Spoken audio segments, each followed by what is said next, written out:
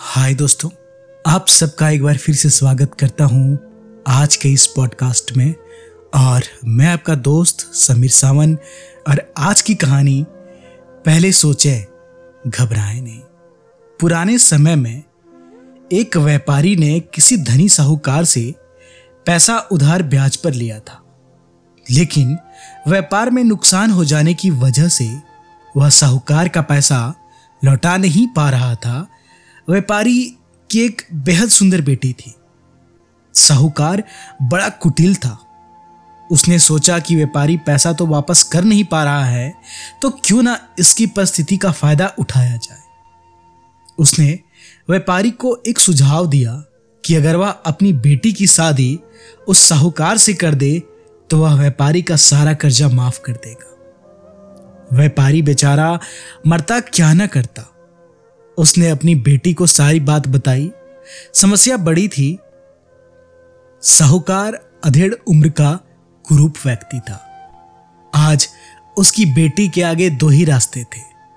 पहला, या तो साहूकार से विवाह करने से इनकार कर दे और अपने पिता को कर्ज में दबा रहने दे। दूसरा, साहूकार से खुशी से विवाह कर ले ताकि उसके पिता आजाद रह सके। मित्रों, अक्सर हमारे जीवन में ऐसे मोड़ आते हैं जब हमें यकीन होने लगता है कि अब कोई रास्ता नहीं बचा है और हम बुरी तरह फंस चुके हैं। अखबारों में सुनने में आता है कि लोग आत्महत्या तक कर लेते हैं। लेकिन दोस्तों, अपने दिमाग को पानी की तरह रखिए। एकदम निर्मल शांत पानी को देखा है।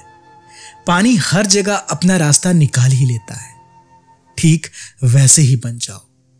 आगे देखिए लड़की ने क्या फैसला लिया। लड़की ने साहूकार के आगे एक शर्त रखी कि साहूकार एक थैला लाए और उसमें दो गोलियां डाले, एक सफेद रंग की तथा दूसरे काले रंग की।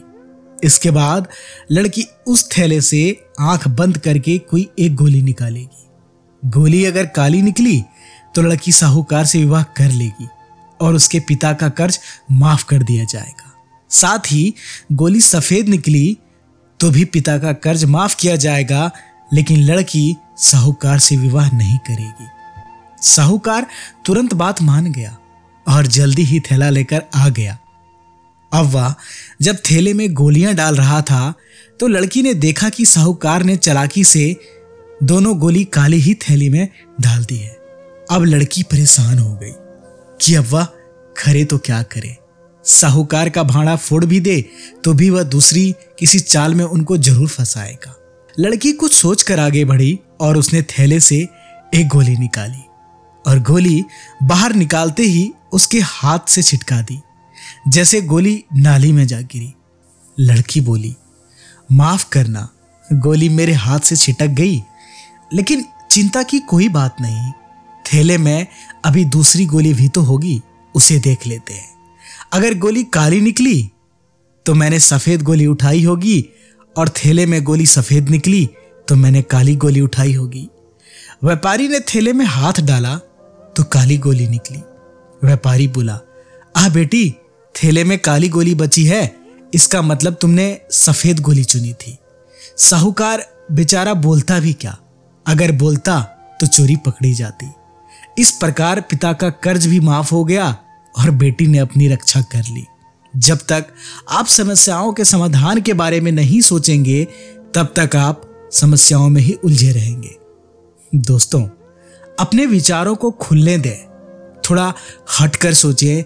यही सोचें कि हर समस्या का हल है तो मेरी समस्या का भी कोई ना कोई हल जरूर होगा। जब आप ऐसा सोचने लगेंगे तो यकीन मानिए आपकी समस्याओं के हल भी मिलने शुरू हो जाएंगे। तो उम्मीद है दोस्तों, आज की ये कहानी आप लोगों को पसंद आई होगी। मिलूंगा एक और नई कहानी के साथ। सुनते रहिए हमारे इस पॉडकास्ट को। मैं आपका दोस्त समीर सावन।